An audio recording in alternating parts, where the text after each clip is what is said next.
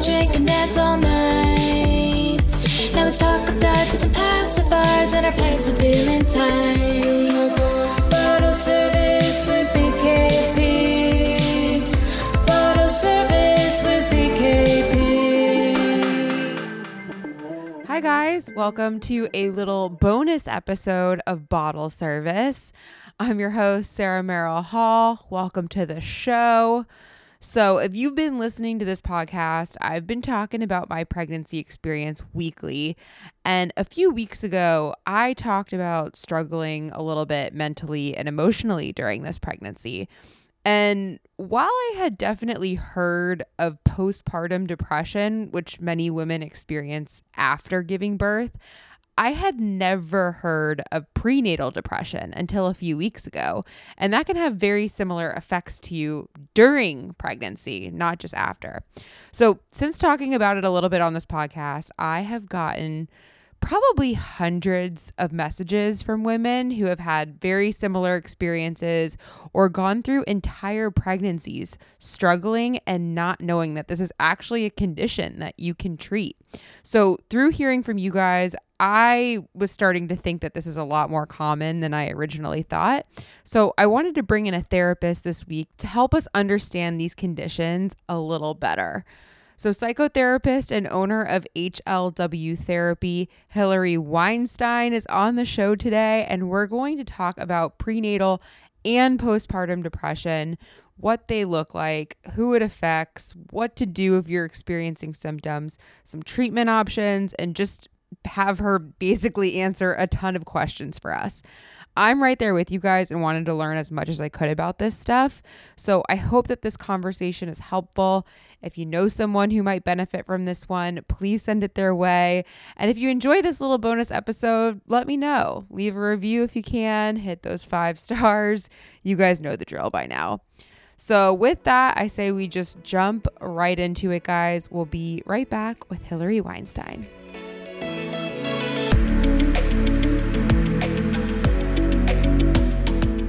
I'm sitting here, well, not really sitting here with, but we are recording this digitally with Hilary Weinstein. She's a psychotherapist and founder of HLW Therapy, which is a private mental health practice. Thank you so much for coming on the show. I'm excited to have you. Thank you so much for having me. I'm such a huge fan of Big Kid Problems and now listening to Bottle Service and everything maternity. I love it all. Oh my gosh. Well, thank you. And it's so funny because I feel like we've been talking through social for so long. I'm a fan of yours too. I love a lot of your like mental health posts, and you make things so digestible and easy to understand. And it's funny to finally like have you on the show. I appreciate that. I remember you like reposted something of mine and I fangirled so hard. I love it. I love it. Yeah, you have, I'm definitely going to pimp you out at the end of this episode, but everyone should check out your social page too, because you post a lot of good stuff. But one of the reasons I wanted to get you on this show, and I reached out to you because this is a subject that I am bewildered by.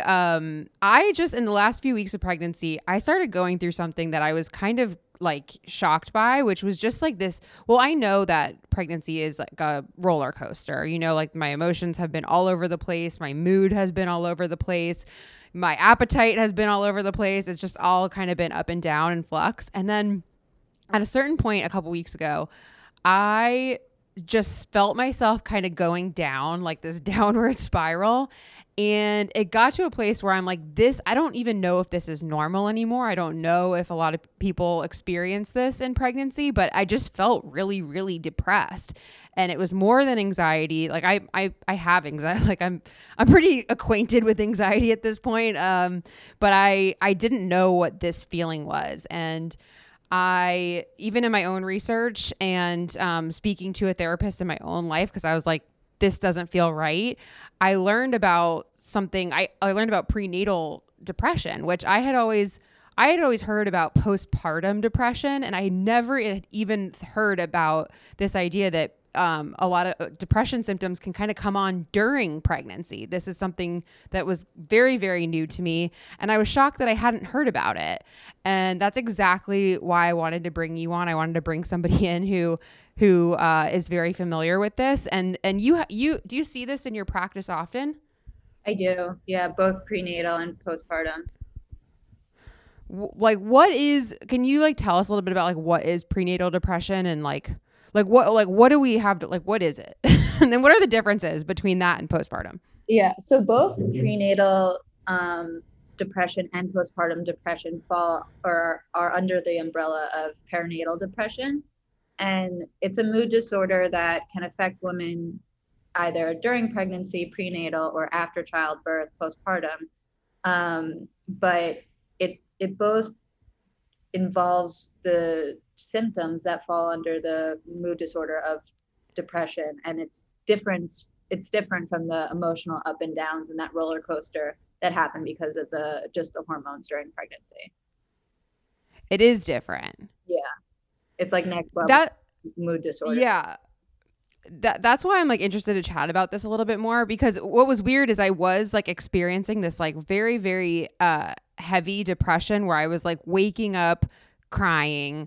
Yeah. You know, I had a lot of like, I was just crying like a lot throughout the day, no reason, feeling really, really low, feeling like having all of these like terrible, like negative self thoughts, thinking like, oh my God, I feel so bad for this baby I'm about to birth into the world, that they have to like live in my body when I feel this way.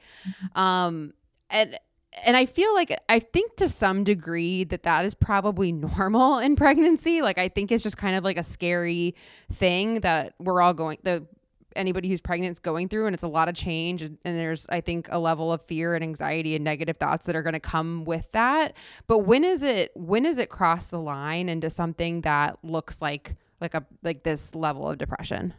Yeah. And so like anyone, even like before pregnancy, I don't understand women who get their period and have no hormones or don't cry at like Sarah McLachlan dog commercials, but I know that I hugely do. I have what is it?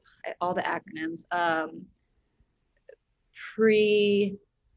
Premenstrual depressive disorder. So when I get my period, it's like I cry at everything, and like I think a lot of people can relate to that and just being super emotional.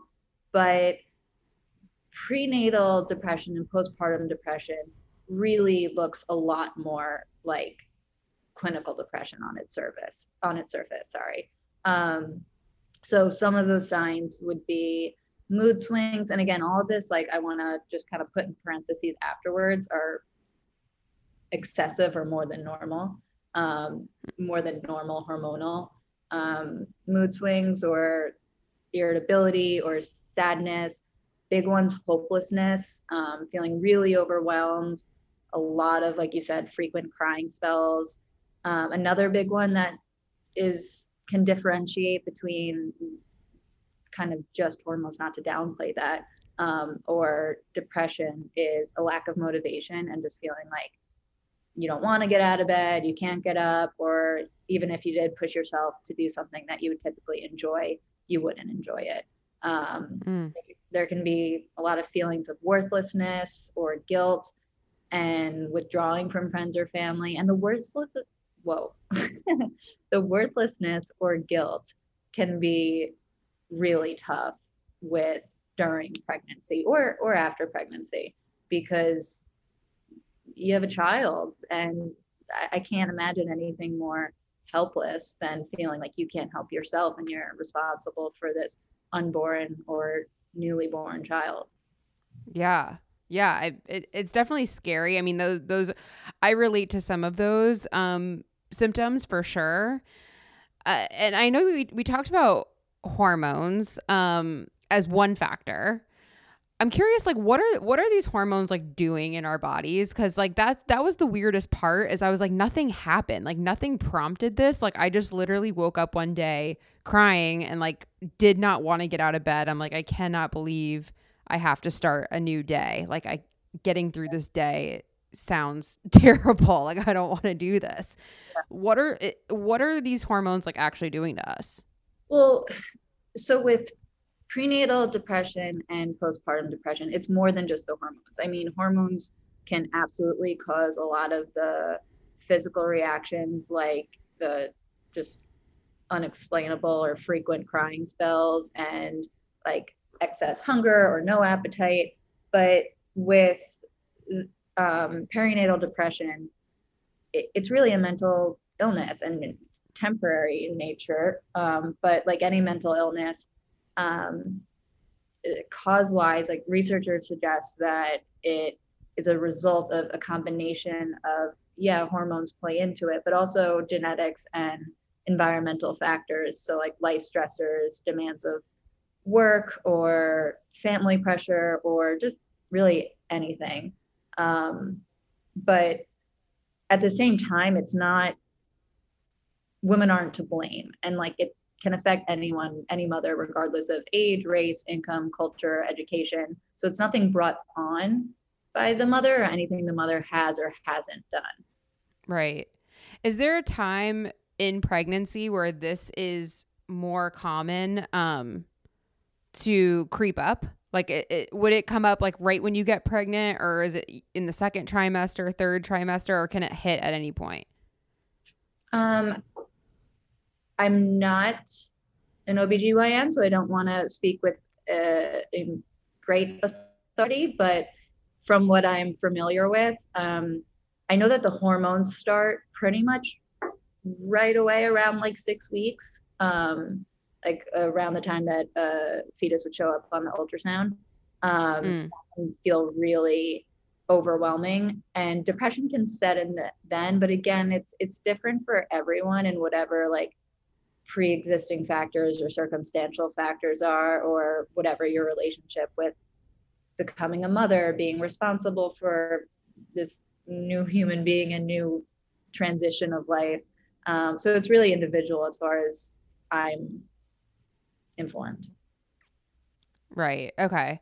And I mean, one thing you already said that's making me feel better is that you said it wouldn't really be like the roller coaster I'm describing. Like, it sounds like if this is an actual condition that you have, like you kind of like live in that place like consistently.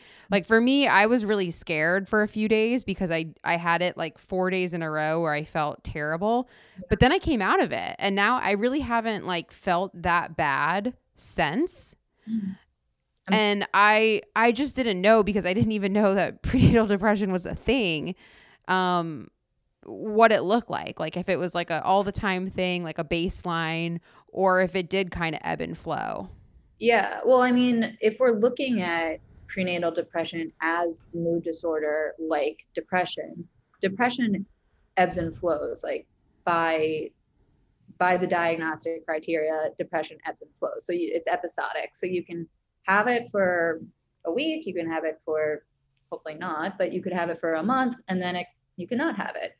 But so different from the ebb and flow of depression, something that you're kind of comparing it to of like all the time baseline, that would be a different mood disorder, which is called dysthymic disorder. And that's just kind of like a constant baseline state of depressive symptoms. But with perinatal depression, it really mimics more depression and the ebb and flow of that. Oh, shit. I was like, maybe I don't have it. Oh, man. Okay. So is this common? Like, I think I read a couple different reports of like, this could affect 1 in 7 pregnant women, or like 30% of pregnant women. Like, how common is this? Yeah. So I was actually looking at that before we hopped on this call, and I saw a couple different statistics, but it looked mostly like it was 1 in 7 or 1 in 10. The highest I saw was 1 in 13. But I think the biggest thing to take away from that is that I think it's very underreported because of the shame and guilt that come with mental illness. And just like any other mood disorders or mental illness, they're very underreported. And I think especially with the guilt of and all the pressure of being a mother, that a lot of women don't want to tell their doctors where these statistics come from, that they're experiencing this, out of fear of feeling like they're ungrateful, or just a lot of the mental health taboos. Yeah, that was something I wanted to talk about, is like why more people don't know about this. Like, why isn't it more talked about? And that's like one thing, like what you just said is something I could kind of understand, is you don't, and I have a hard time with this too. Like I don't want to sound ungrateful. Like I'm really grateful, and I don't want to sound like gonna be a bad mom because I'm like having this really hard time in pregnancy, or that I don't want my child because I'm having a really hard time in pregnancy. I totally get that whole like guilt and shame thing. And I feel like, pregnancy's been portrayed in media, in like movies, TV, social media, like as this like beautiful time where you're like connected to your baby and like everything's butterflies. And it's weird at least when I was experiencing this myself, I was like, am I the only one who doesn't feel like rainbows and butterflies? Like I feel bad because I don't. And B, I'm like, am I an outlier? But from what I'm researching, and at least from like, even just from launching the Bottle Service podcast and hearing from a lot of other women in pregnancy, like a lot of people have a hard time, and it's just like not something that people talk about out loud. Yeah. And that's the biggest thing. Like, I kind of want to like shake everyone just collectively in the world and like have them talk more about whatever it is that they're going through, because it perpetuates the shame and the guilt that individually people feel if they feel like if no one else has it, or they're the outlier. I feel like you were saying that, like how like the movies portray it and it should be rainbows and butterflies. But also with social media, there's a lot of something that I just find interesting is there's a lot of talk and so much knowledge out there about women struggling with fertility issues. And I think that really like compounds that guilt, or this like privileged complex that if you are pregnant with a healthy baby, you're having a healthy pregnancy, or you give birth to a healthy baby, this fear of like, well, what do you have to complain about? And I think that a lot of people suffering with fertility issues, that this got more momentum because people unfortunately are more comfortable talking about physical health. And even if it's really negative, or even if emotions and depression follow fertility issues as physical health issue, I think more people are comfortable talking about it because it feels less like their fault. And when women are lucky enough to have a healthy baby during pregnancy or after birth, I think there's a lot of fear that people will judge them. And to be honest, like, I think people do, like, I mean, I'm even seeing, just like from my own personal experience, like after launching this podcast and even like posting a few things about having a hard pregnancy, like I've even gotten messages from people, and I know that they're well-intentioned messages of other women being like, I see that you're complaining about your first trimester, but like so many women would kill to be in their first trimester right now. Yeah. And I fully understand that, but it's like, does that mean I can't say anything? Like, do I just have to shut up and not ever talk about any of the symptoms that I'm going through? Because I think that does perpetuate, again, like more women don't talk about it, and then the next person who goes through it feels alone. Yeah. And I think it's like so much more common, and I would love, like, for both people, for everybody to be able to express, their issues, like on both sides. Yeah. And I think it's harder to understand for a lot of people, especially if they're not really familiar with mental health. It's a lot harder to understand when it's not physical, or you can't see it, or it feels less tangible.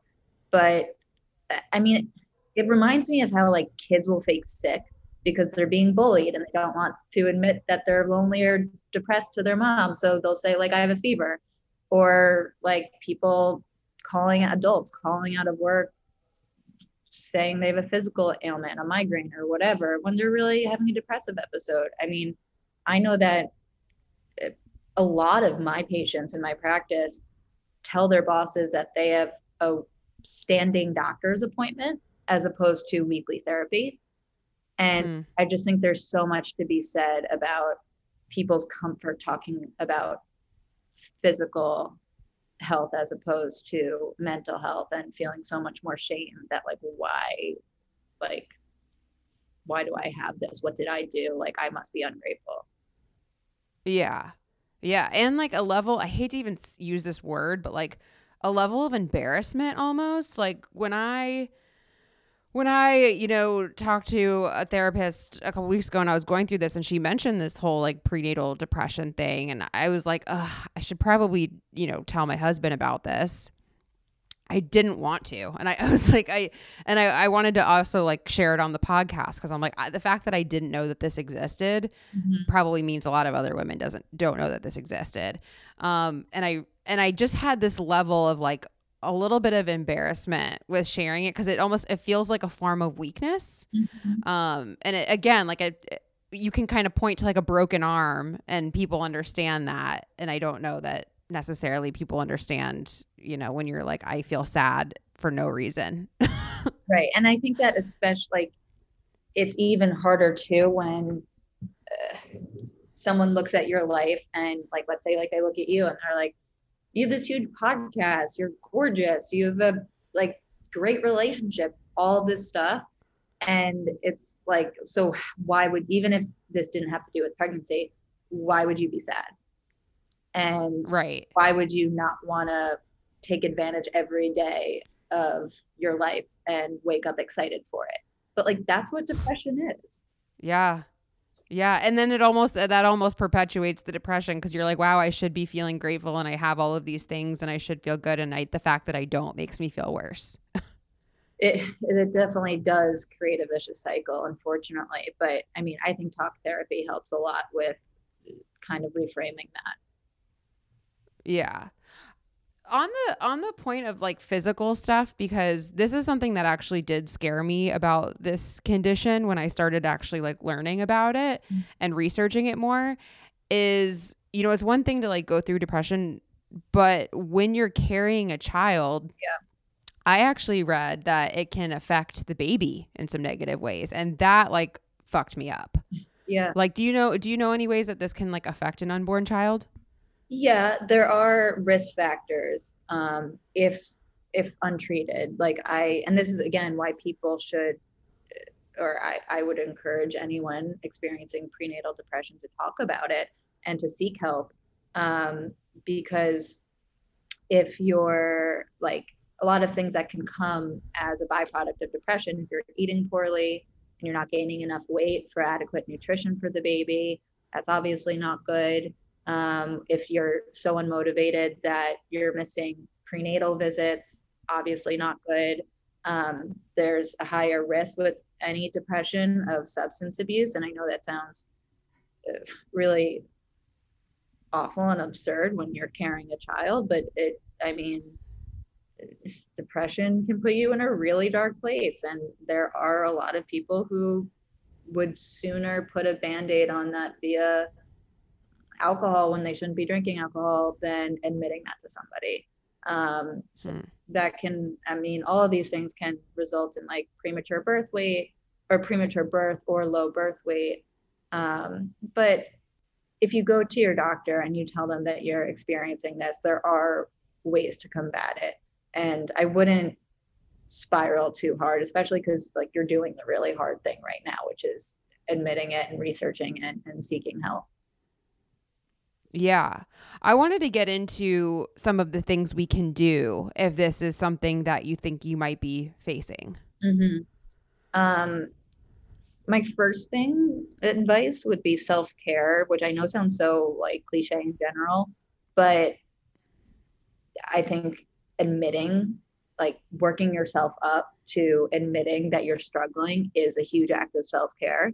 and giving yourself permission to be a little easier on yourself, and via asking people for help and not just holding it inside of you and feeling like you have to prove to everyone that you're this like kind of superhero person who can take care of anything, which women who are about to become moms, of course, want to prove that they'll be able to do anything for their baby. But a huge part of that is being able to accept their limitations and ask for help when they recognize their limitations. So that would be one first big step. And also just, again, being easy on yourself with, like, if you don't want to go through your day and you just want to cry and watch movies, do that. And if you're in an episode and there's a triggering event like a baby shower and you feel bad because it's a good friend or whatever, but you're going to go walk into a room of, like, again, rainbows and butterflies and people oohing and eyeing over like how happy their birth story is, don't fucking go. Like, I think avoiding things that are hotbeds for a comparison, I would really encourage. And then just admitting that you're struggling to save people in your life and seeking help from them and also professionals. I mean, you can reach out to other moms who have spoken about similar experience, whether it's someone who just has a platform on Instagram or a podcast, or whether that's a friend who has gone through that. There are also support groups and online forums. And I think just being able to normalize that you're not the only one and there's nothing wrong with you can go a long way. Yeah, I'm sure. I mean, I even know just from going into therapy, like the week that I was feeling terrible and getting it all out, like it felt bad. Like I left there and I was like, I don't feel better. I feel bad because I just had to like relive my week basically by talking it out. But then like the next day I felt better. And then like the day after that, I felt totally fine. And I feel like a part of that at least was getting it out there. And I felt like even just taking proactive steps was helpful. Like I was like, oh, the fact that I'm doing something. Like if I didn't do anything and I just like sat around feeling terrible and didn't tell anyone, I feel like that would almost perpetuate it. But I just feel like if you can take any action steps, it just kind of like helps. It's like it's almost like a little boost to yourself, just being like, I'm taking care of this. I'm doing something. Yeah. I mean, and there's so much to be said about the opposite of like, if you're feeling depressed and then, I mean, I encourage to feel all your feels, but there comes a point when if you're really just not doing anything about it, that it does perpetuate that. And a lot of the symptoms like helplessness or worthlessness or whatnot, it kind of reminds me of this meme that I actually look at a lot when I'm feeling down. It may or may not be on your page. I don't know. But it's this like angry crow or bird or something, like with like this like stank face going on a walk and like with like his fists like all clenched, and the caption's like, going on my stupid 15-minute walk for my stupid mental health.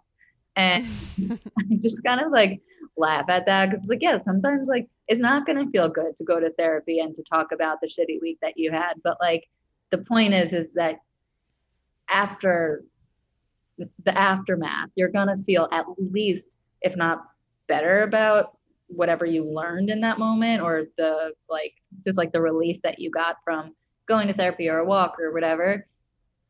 At least you know that you did something for yourself. Yeah, I do think that even little bit helps. I did want to ask you about, because this is something I talked to when I, described what was happening to my therapist. She brought up medication. She's like, this is something, if it's really bad, there are medications available. Because when I first got pregnant, I have like, I have been suffering with anxiety for years, and I have Xanax for like if I'm having a panic attack. Like it's always my like get out of jail free card. It's like what I call it. But when you're pregnant, you can't take it. No. And that's what I asked her. I was like, I thought I couldn't take any medication, or you don't want to take any medication when you're pregnant. And she's like, well, there are certain types that you can that are considered pregnancy safe. Yeah. She talked to me about like an SSRI, which is like an antidepressant. What does that look like? Because it was something I was like, I'm not like the kind of person that likes to just like jump in and medicate something. Like I'd like to try all the natural remedies first, but I was in such a low place, and I knew like, I was like, if this continues like this, like I'm going to probably have to get on a medication, because this is no way to live. Right. Talk to me a little bit about like what getting on medication looks like. Like, are there side effects? You know, is it something that you can just do temporarily for a period of time and then get off? Like, what does it look like? Yeah. So, benzodiazepines like Xanax, and medications like those, they're really, I mean, they're quick acting, and that's why they're like the get out of jail free, like just pop it and you're relaxed. But those are definitely not safe, and I'm glad that you talked to your doctor about that. But SSRIs are a completely different class of medication. Those are what you're referring to with the antidepressants. And I'm not a psychiatrist who can prescribe medication, so I can't speak to which individual SSRIs would be most beneficial for any individual. I think that's something that, especially with the specifics of any new mother's pregnancy, should be talked about and consulted with their psychiatrist, and make sure that all of the information about the pregnancy and the physical health of the baby are on the table, so that the psychiatrist can choose what's appropriate for you. But yeah, SSRIs can be used temporarily. They typically take around a month to start feeling the effects of them, and like 2.5 to 3 months to like feel the full effect. Oh, wow. Yeah. So in terms of like a 9-month pregnancy, you'd probably want to have that information like as soon as you feel signs of it. Side effects, they vary between SSRIs, but between different ones, like some are like Prozac, Zoloft, etc. You might have heard some of those. Some can cause differences in appetite, either less hunger or more hunger. And all of those things you just want to review with a doctor so that you're making sure that it's not negatively impacting the baby. Or it sounds like, if that's it, like that doesn't sound so bad.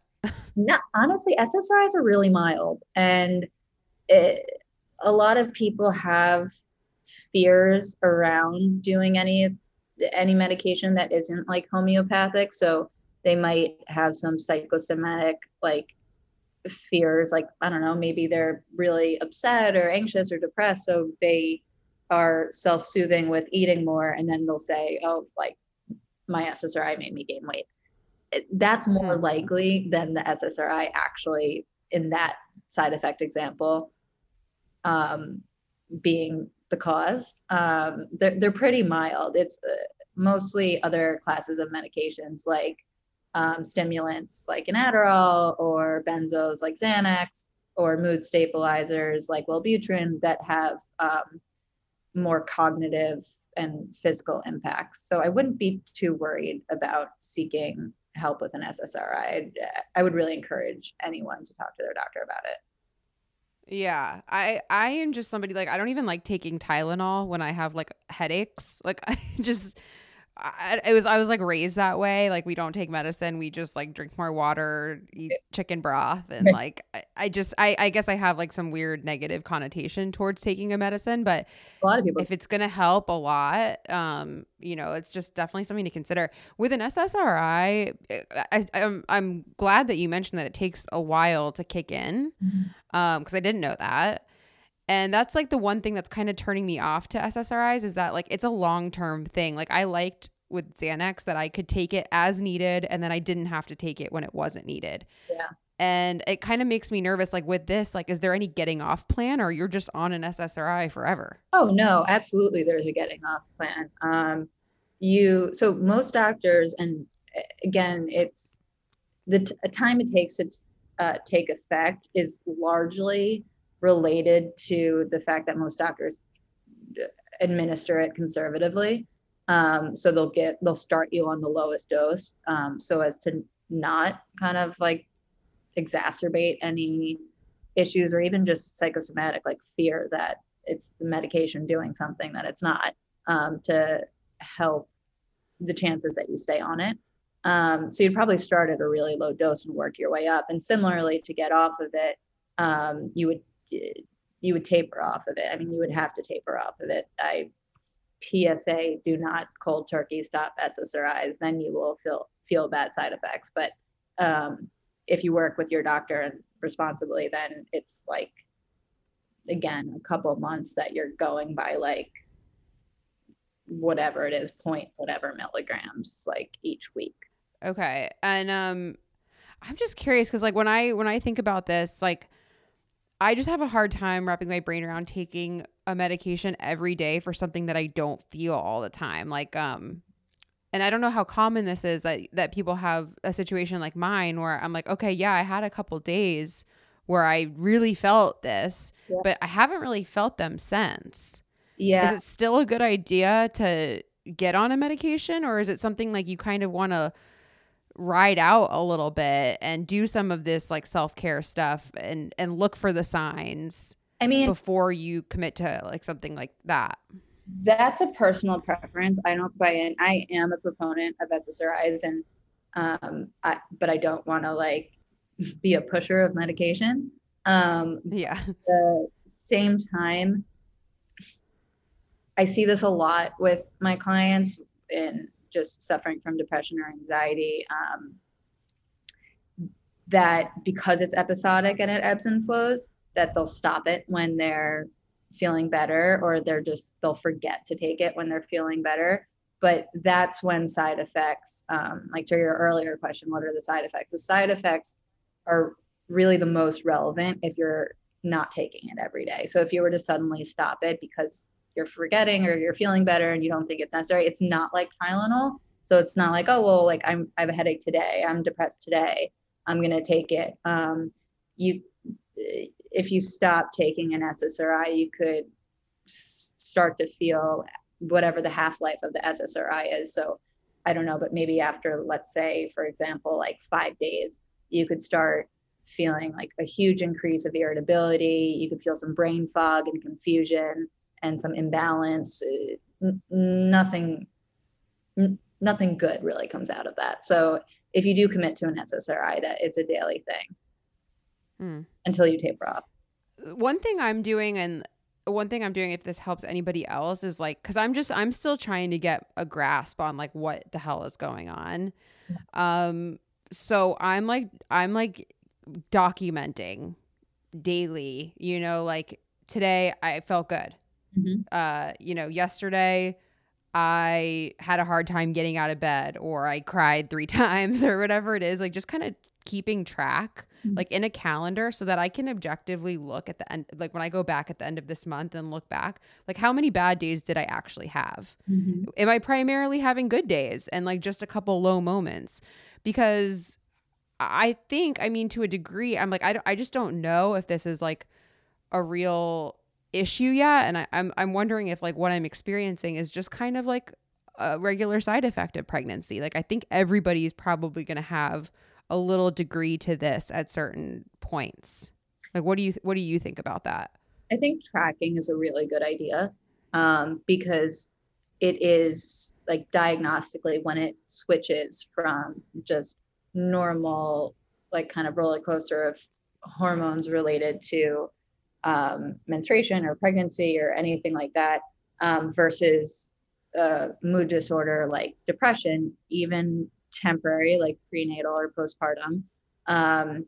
It's really about the severity and longevity of it. So I would really encourage anyone to track and write down their symptoms. There are apps for it too that I'd have to double check the exact names because I don't want to spread any misinformation, but where if you're not a journaling person and if you're more of a iPhone or tablet person, there's apps for it where you can track both the intensity of certain feelings and how many days in a row.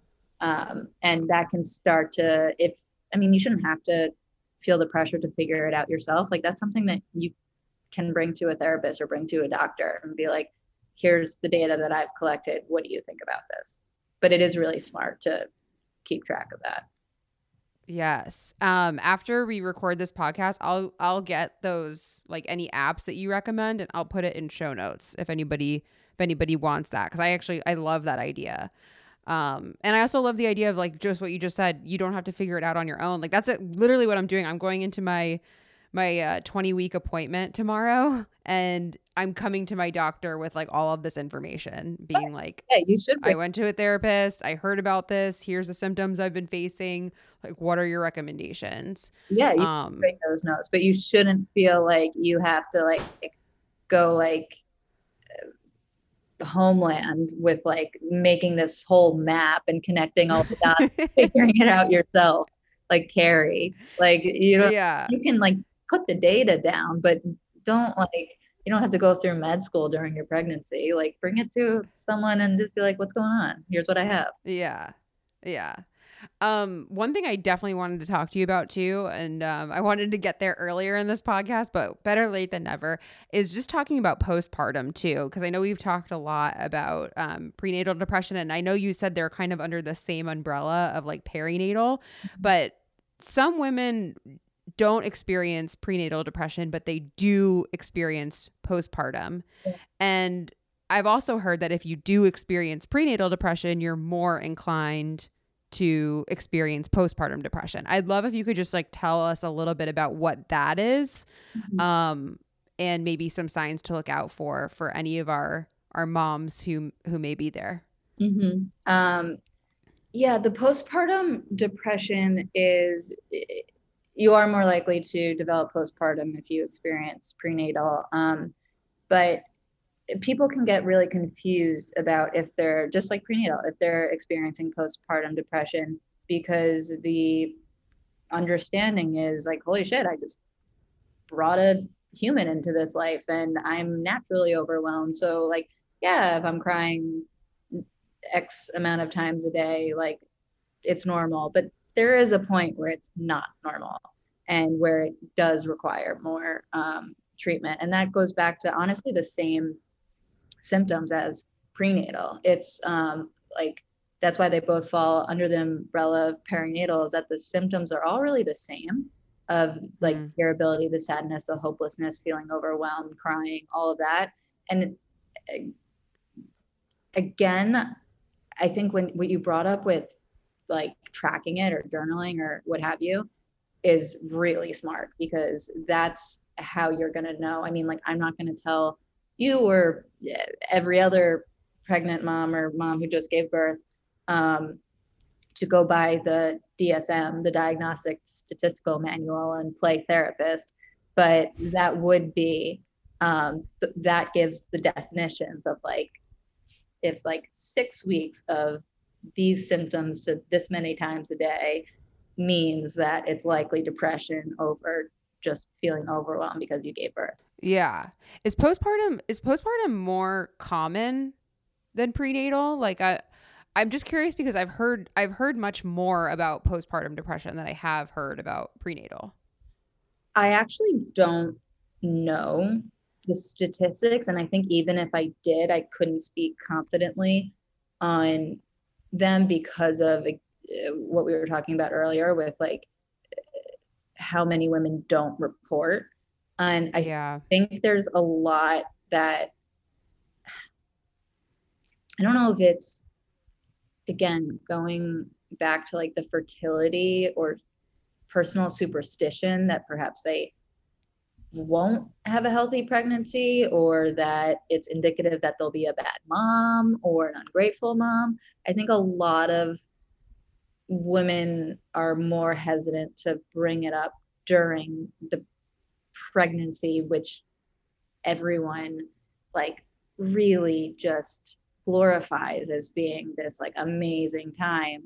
And I think there's more general acceptance that, yeah, having a newborn is really tough and you're going to be really upset. So I think it might just be less stigmatized to talk about, which is why it may seem more common, but I don't actually know the statistics. That's just my takeaway. Okay. I have heard that like when it comes to the hormone stuff, postpartum is almost, maybe it's like more understandable because like isn't there supposed to be some kind of hormone drop off like once you give birth? Yeah. Yes. And hormones do play a role, but again, I mean, when we're talking about a mood disorder, it's a lot more genetics and environmental factors, and the hormones absolutely play a role.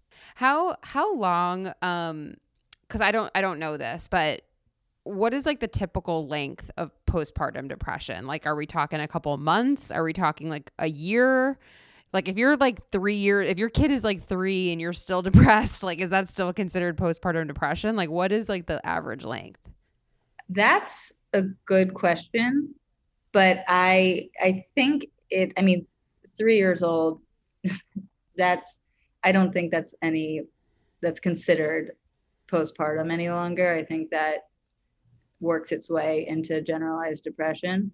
I think the distinction between postpartum and just run of the mill, not to minimize, but depression is some impact of the hormones and the circumstance of how overwhelming and it is to have a new baby and all the transitions. I mean, if we're talking environmental factors, you have to consider the huge environmental life transition of struggle with loss of identity or change of identity and just like this new purpose in life and like pressure to keep this little human alive and happy. Right. Like I'm sure those are factors. I'm just curious, like, because I've talked to friends and I've heard even just women on podcasts talking about postpartum depression, and they'll almost describe it as like a fog is lifted, like after like a certain amount of months. Yeah, and that a lot of that is hormones, and there are also, I mean, with depression, and the severity of it, or varying severities, it can range from depressed mood and mood swings and irritability to like real cognitive impacts of brain fog. Yeah, but I was just curious, like, if because I guess it can go away on its own, kind of thing. Like, I've just heard that like that idea of like coming out of a fog, like maybe your hormones kind of like shift back into normal or something like that. And I just didn't know if that's the case, or if, you know, you need to be more proactive and not just wait for it to go away.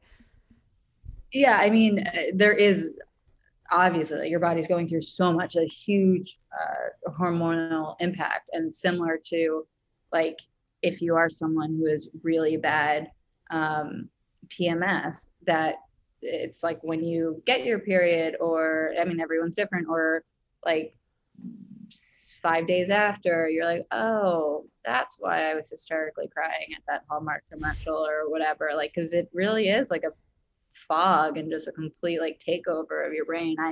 I talk about it with my patients who are pregnant or postpartum as like, I mean, I'm like a Harry Potter nerd, so like Dementors, and just like this like dark floating ghosts like taking over your brain. And I just think of the Harry Potter scenes when the Dementors like leave the castle and like it's all this is lifted and people are thinking more clearly. So yeah, absolutely.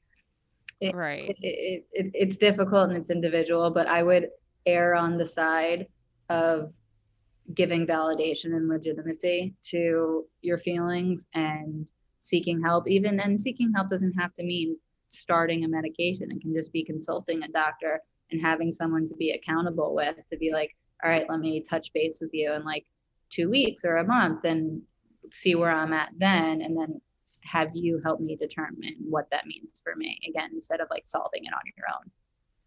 Yes. I love I love that idea. And that's kind of where I wanted to wrap things up with you, is just kind of like, if somebody is experiencing this or wondering if they have this, like, are there any resources you would recommend for anybody who's interested to like learn more? Or I would honestly look up local support groups. My view as a therapist is that whether it's depression or anxiety or perinatal depression, or whatever mental health struggle, I think there's nothing more powerful than normalizing it by hearing other people's stories. So, because I think one of the worst things about struggling in a mental health aspect is how isolating it feels and the guilt that comes along with it.